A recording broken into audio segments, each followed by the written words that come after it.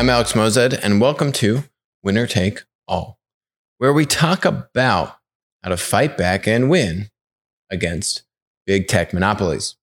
So, to that end, lots of activity coming out of the House legislature.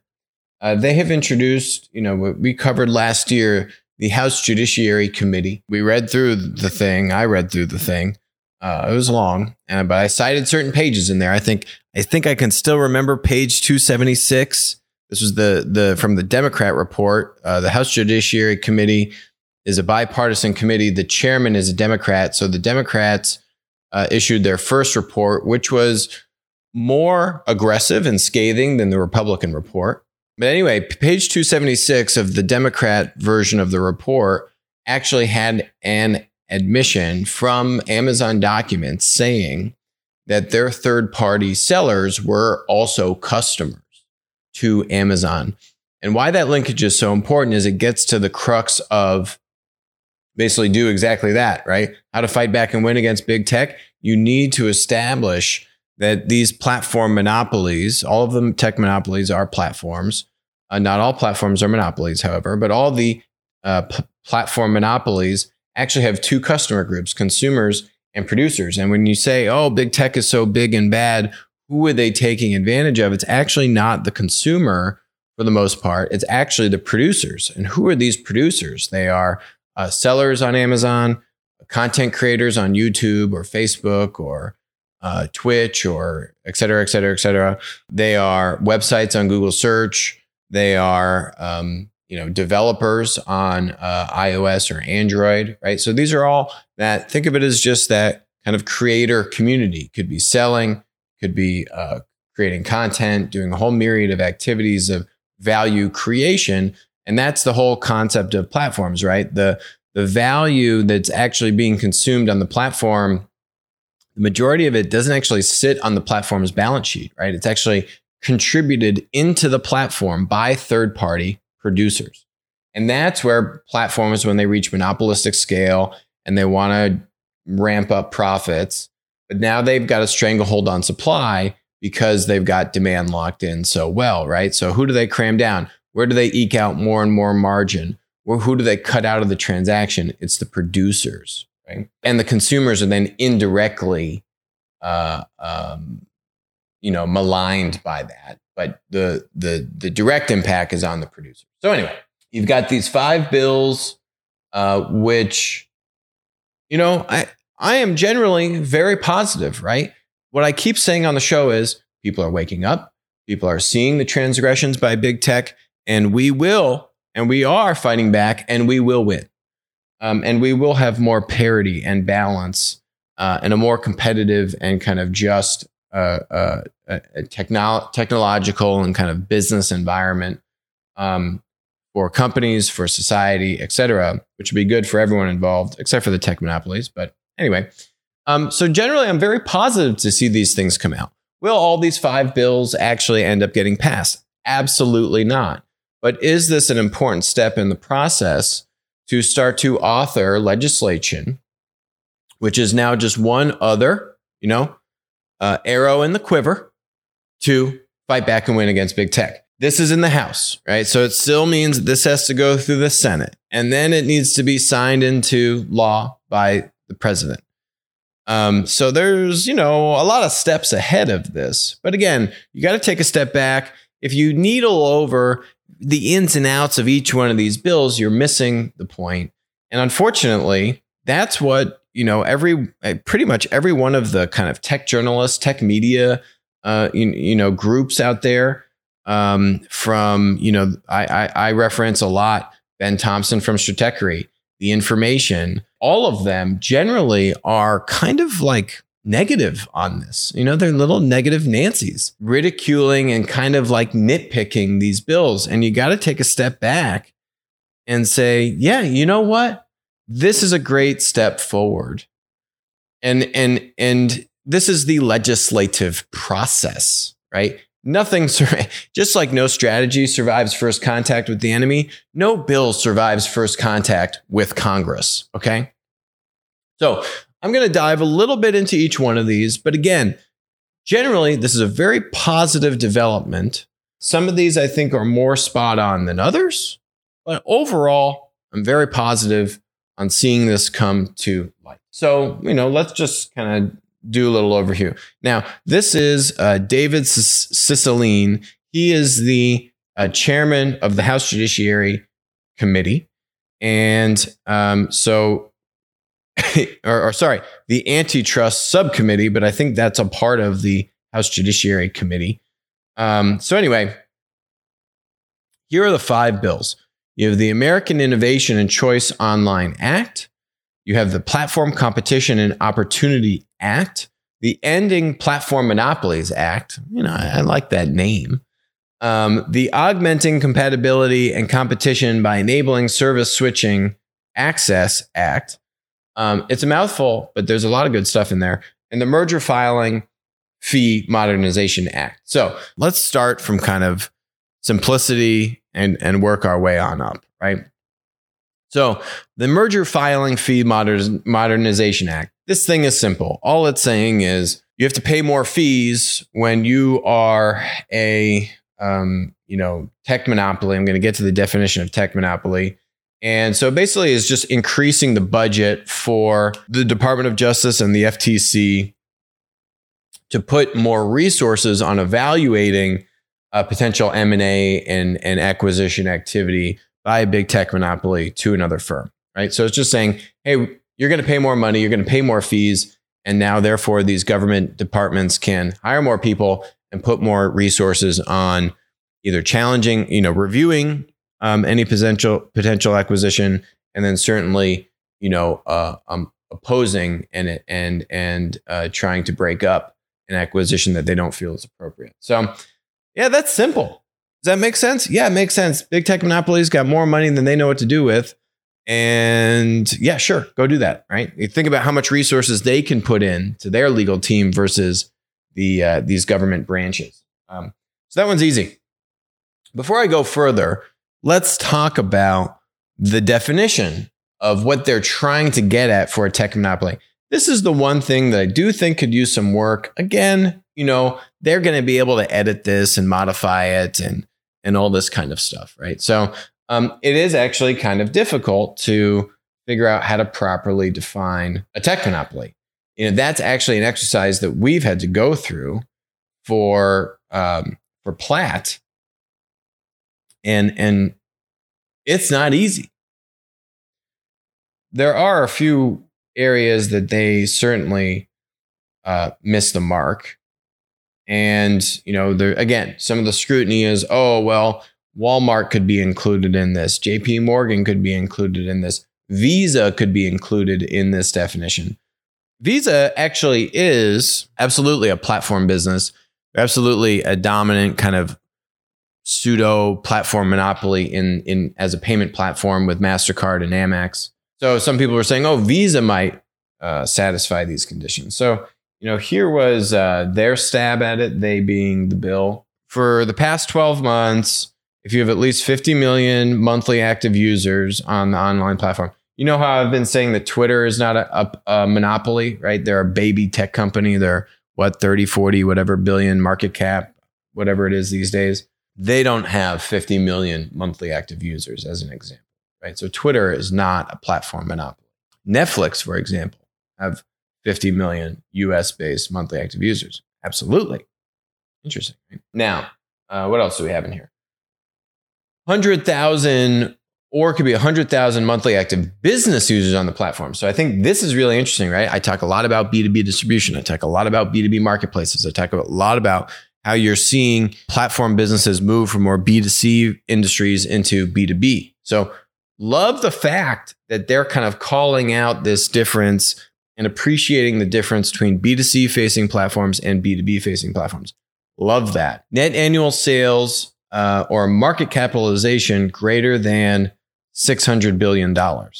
So this is where they were saying, Walmart could have over $600 billion in sales and have over 50 million monthly active users. And then the last provision here is could be a critical trading partner for the sale or provision of any product or service offered on or directly related to the online platform. And yeah, you could say Walmart is absolutely that as well, right? What they don't have in here, again, is the concept of a consumer and producer relationship, which is unique to platform businesses. Netflix would not fit that criteria. Walmart would, but in a very nascent part of their business with Walmart Marketplace, right? So you don't have that kind of two-sided concept directly in the definition. And I think that would really clear up a lot of things. That would make it very straightforward, right? The only reason why that's actually really relevant to this is because when you have a two-sided relationship with consumer and producer, that's what gives you network effects. That's what gives you a winner-take-all dynamic and ultimately gives you that monopolistic hold on a market or a vertical at scale, right? You will not see that, as has been evidenced by Netflix. You will not see that with Netflix because they don't have a supply side network effect. And therefore, they don't have the kind of lock-in that YouTube has on its video content platform, because you need to convince millions of content creators on YouTube to join yet another service, right? And because YouTube's model is advertising rev share based, that other competitive service would need to provide revenue dollars or ad revenue share or some kind of dollars to incentivize all these creators to now move over to another platform.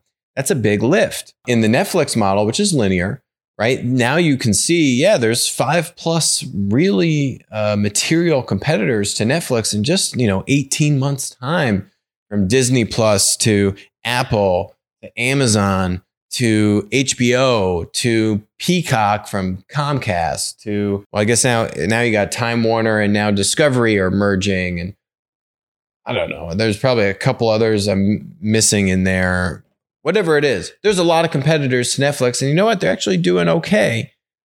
There's nowhere near that winner take all dynamic on kind of high-end video movie streaming, TV episode streaming that Netflix is in, versus the more user-generated content, more short to mid-form content in the network effect-driven platform model on the YouTube end of the spectrum, right? So anyway, this can get cleaned up, though. This is all a work in progress. What's in the other bills, assuming they can get the definition right and all that stuff dialed in? The next easiest one is here, this Access Act, which is actually something that Europe has done, the UK has done, or been working on, which is just to say, for example, you can easily switch and bring your data, make it interoperable from one platform to another. So for example, if you want to go from one social network to another social network, Facebook needs to make that switch or that transfer more seamless. We've actually seen this attempted to be done with the EHR systems. There's an Interoperability Act. It actually was passed. So if you're Epic and Cerner, now you need to allow for your systems to communicate and be interoperable. It is by no means a foolproof silver bullet. That initiative is still going, and it's been years in the making. But again, is it going to solve the problem? No. Does it put, again, because the qualifier is on monopolies, so not all platforms, but monopolies, it's creating now more overhead and more scrutiny on the platform monopoly. It will create some value, right? It might be a little bit arduous. You're going to have to go deep into the settings on Facebook to extract all your information and then transfer it here. The point is, you'll be able to do it if you really want to do it. They certainly won't make it easy for you to do it. They'll try to obfuscate that away into a bunch of, nested menus, but you'll be able to do it. They have the resources to spend on it, that's for sure. But again, a step in the right direction, not a huge lift, but yeah, a solid piece of this overall direction. Then I'm going to skip to this Platform Competition and Opportunity Act. Prohibits acquisitions of competitive threats by dominant platforms, as well as acquisitions that expand or entrench the market power of online platforms. So, we've seen our tech monopolies today get to that platform conglomerate status by using M&A to expand into adjacent verticals, right? You take that dominant white hot platform ecosystem that you have in one or a couple industries, right? And now you bolt on other platform types, right? So take Facebook. Facebook buying Instagram is more of the former example here, competitive threats. So, those are more directly related platform, more similar platform type, kind of content platform, social network, right?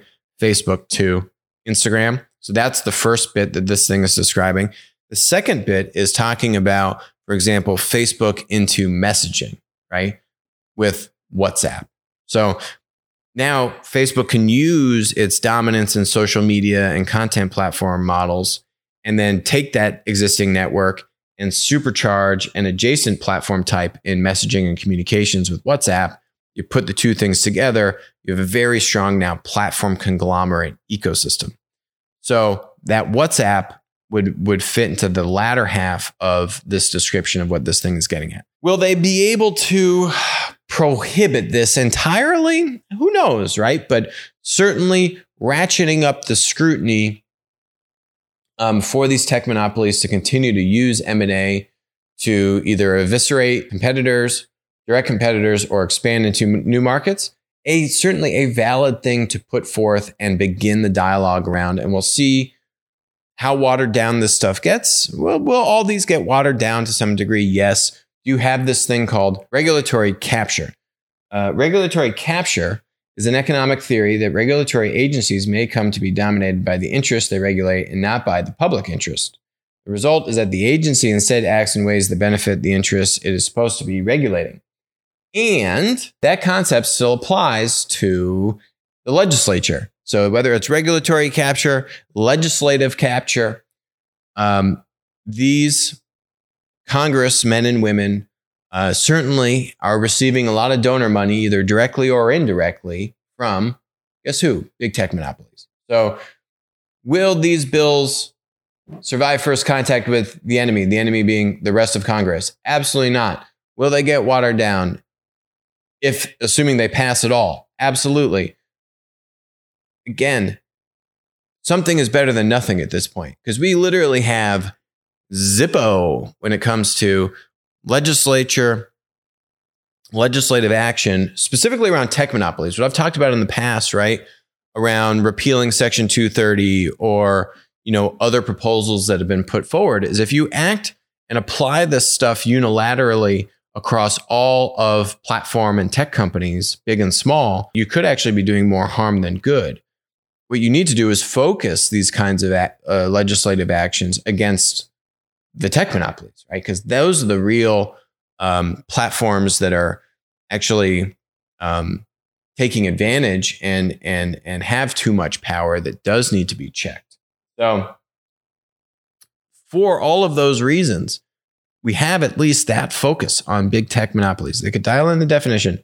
But again, directionally, this stuff is very positive. The last two are actually very similar. If you read this at the top, the American Innovation and Choice Online Act, okay, says to prohibit discriminatory conduct by dominant platforms, including a ban on self-preferencing and picking winners and losers online. Then you have the Ending Platform Monopolies Act, love the name, eliminates the ability of dominant platforms to leverage their control over across multiple business lines to self-preference and disadvantage competitors in ways that undermine free and fair competition. Interesting. Seems kind of similar. Yep, you're right, because they are similar. So what are the differences? Why have two bills that are overlapping in some respects? Another interesting point here is look at who sponsored this. So to the counterpoint about my concern on either regulatory or legislative capture, Pramila Jayapal, and when I was covering the House Judiciary Committee or Antitrust Committee hearings on this, I highlighted this. She was actually very sharp. She made some really good points. I specifically covered, some of her outtakes of what she was talking about, and was glad to hear what she was talking about. But she is from Washington's 7th Congressional District. Does Washington harbor some big tech monopolies? Yeah, maybe just a couple. 7th Congressional District encompasses most of Seattle. Amazon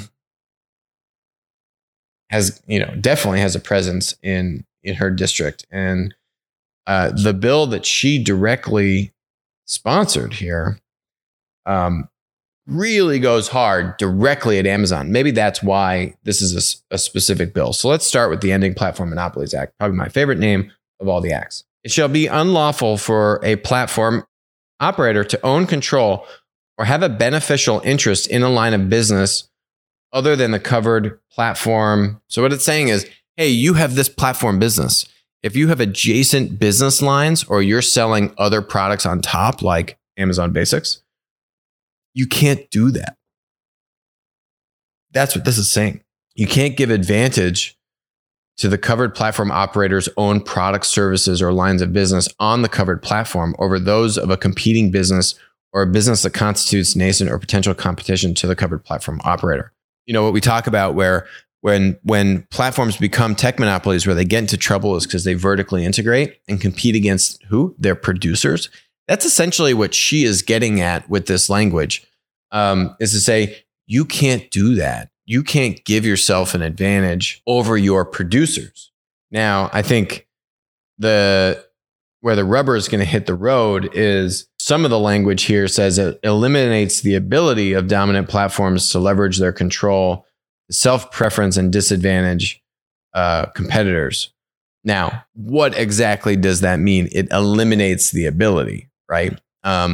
So how do you do that? How do you enforce that? But again, directionally, Amazon taking data from its third-party sellers, using that data to then cut the third-party sellers out of the transaction directly and source the product 1P instead of 3P. Can't do that. Using your data and other, and favoring Amazon Basics, for example, in the listings on Amazon search, right? Amazon Basics always goes to the top. You can't do that either. Google search, right? And favoring its own YouTube, or for hotels, right? Favoring Google's hotel or flight tool over, for example, Expedia or Booking.com. That all technically would fall under this language. You can't do that.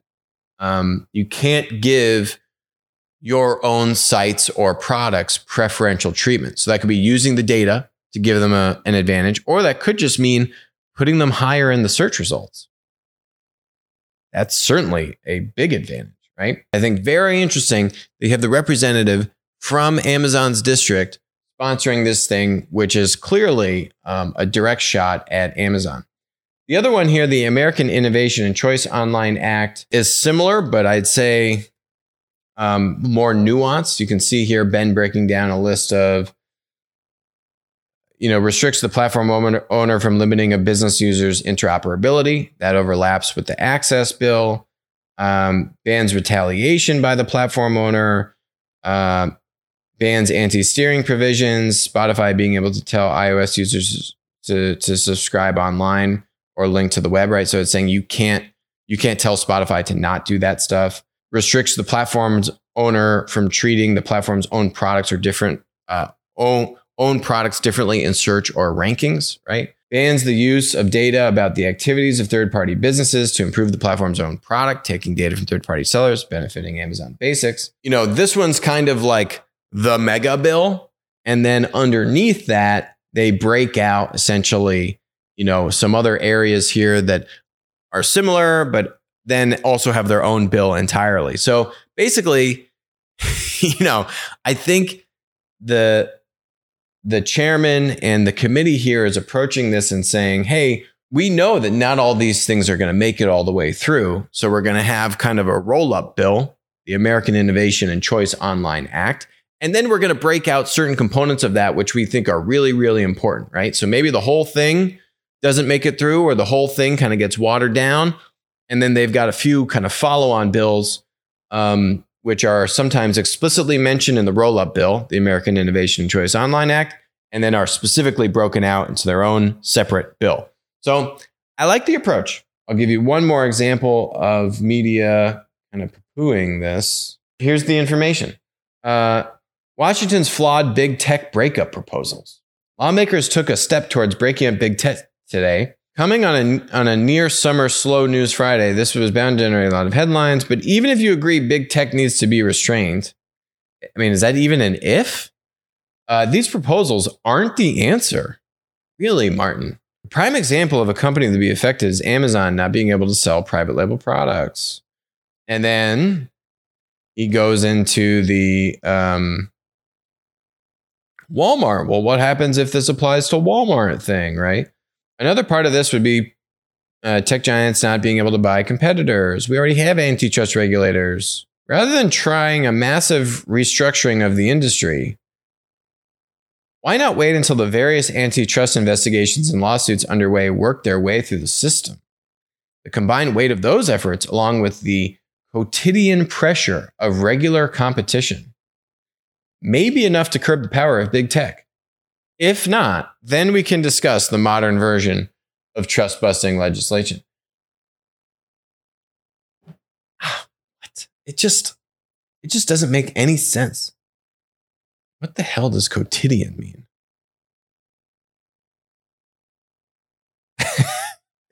This guy and his big words, quotidian, of or occurring every day, daily.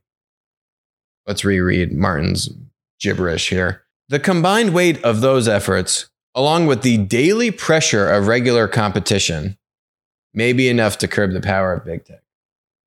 Thanks, Martin. You don't know what you're talking about, buddy. Go back to actually doing some investigative reporting. Thank you. Anyway, so really positive steps here. We are making progress in our fight against big tech, and we will rein it in. All right. Xbox doesn't make any money. So this was also really interesting. So much better reporting. Trial testimony cracks open Microsoft's black box. So basically what this is saying is in the Epic Apple trial, Microsoft executives came up on stage and said, you know what? We've actually never made any money selling the actual Xbox console ever. And where they make their money, Microsoft offsets the losses with a 30% commission it charges on game sales. And then they have subscriptions to Game Pass and other in-game buying your little staff for your character, all these kinds of in-game purchases, which is really interesting. And the reason why it's so interesting is, in the book and on our blog, one of the things we've covered when we published this thing years ago, 7 strategies for solving the chicken and egg problem. And one of those strategies is enter with significant pre-investment. And we use, guess what, Xbox as an example. A great example of this strategy is Microsoft's launch of the original Xbox, about committing $500 million to promote the platform and, do this to both get, yes, consumers interested, but, they needed to get the game developers to make games so that when they launch the Xbox, it has games that you can play, right? So, they said, hey, we're going to put all this money into Xbox. Game developers, you should feel confident that you can build a game and you will do well, right? Because we're going to get a lot of customers and demand coming through to this thing. It just so happens that the word pre-investment, that should actually be struck, because what Microsoft's strategy is just continue to subsidize the cost of the console for decades and make it up on the transactions, on the core transaction, on the usage. But they've continued to subsidize the cost of the console for now, not just years, but decades, which is really interesting. And I think a great example, A, about tech monopoly strength to continue to invest in this, and B, about what ends you have to go to, and what ends Microsoft is willing to go to, particularly just in gaming, to really get these network effects and keep these network effects. We've also saw Microsoft use another strategy here. This, our single and double-sided marquee strategy, where they were taking, they were giving big contracts. We saw Spotify do this with Joe Rogan on podcasting, but we saw Microsoft do this with their Mixer competitor against Twitch to steal Ninja and other big gamers to come over to Twitch. That's the marquee strategy, to try and seed the demand and bring key producers over to the marketplace, the platform, to get consumers interested. So lots of different ways you can take the slice of the apple. Microsoft really, very adept platform operator over there. Jeff to the moon. No, he is not buying SafeMoon, to Dave Portnoy's much chagrin, but he is going into space, and he will fly into space next month. The guy is flying into space on his own rockets, Blue Origin's rockets. He plans to fly Blue Origin's first human space flight. And I mean, they've been testing this thing. So yeah, is it really the first time they've sent a rocket into space? They've probably sent it into low atmosphere, which is maybe not technically space, but believe me, this is not the first rodeo for Blue Origin to be sending up a rocket into space, whatever, how you want to qualify this thing. This is not this is not untested. This thing has been tested a lot. And one of the funniest things to me about, Bezos, maybe it was in the past couple of years, basically saying kind of what's his investment strategy for Blue Origin. He's basically like, yeah, I just give it $1 billion a year. And like, that's cool because space is cool. I want to go on this flight because it's a thing I've wanted to do all my life. Bezos said it's an adventure. It's a big deal for me. Bezos said he invited his younger brother, Mark, who he described as his best friend. And there's a winner of an auction here to go in the third seat. Now, here's the really interesting thing. It talks about beating Richard Branson into space. When I actually heard this story, it reminded me of Richard Branson. So in one of Richard Branson's books, I think maybe like Losing My Virginity, the guy talks about what he did. Now, it's funny because everyone's like, oh my God, Jeff Bezos going into space. I think he's going right after July 4th. Yeah. And now that he has stepped down from, on July 20th. And now that he's stepped down from Amazon, the investors can't freak out. But they'll probably still freaking out a little bit anyway. But anyway, it reminded me of Richard Branson, what Richard Branson did, he literally tried to go, I think around, like maybe across the ocean, the Atlantic Ocean, in a hot air balloon. Okay. Very different than spending billions of dollars investing in rockets that have been tested for years and then going into space. Might sound similarly daunting, but trust me, Richard Branson's story on his hot air balloon adventure, I mean, it nearly killed the guy. Yeah, here. So I found some of the details here. There's a dramatic end to the journey when Branson had no option but to leap from the air balloon into the sea. This occurred after their balloon had briefly touched the ground in Northern Ireland, dragging the pair through the water at 100 miles an hour. The Virgin Atlantic Flyer was the first ever hot air balloon to do the Atlantic crossing, during which it achieved speeds of more than 130 miles an hour. They survived, fortunately. They were rescued by the Royal Navy. Talk about a harrowing adventure. Talk about truly life or death type of situations. He was 36 years old, by the way. 1987, he did this. He almost died. He talks about it vividly in the book. I still remember it to this day. But hey, billionaire explorers. I don't know. I don't know in those dollars back in 87 if Branson was actually a billionaire. He's certainly well off, but he'd sold Virgin Atlantic, I think, sometime before that. Yeah, hey, I guess you got that much money. Got to keep that adrenaline going. But space and all that stuff is very cool. I wish Jeff the best. Safety to him and the other passengers. So last topic is really interesting report that came out. So second measure, they track basically they've got the ability to look at kind of credit card payments and point of sale payments. You can see here they compared Airbnb versus the rest of the hotel industry. And what is interesting from this is it proves the same thesis that we talk about all the time, platforms versus linear businesses, right?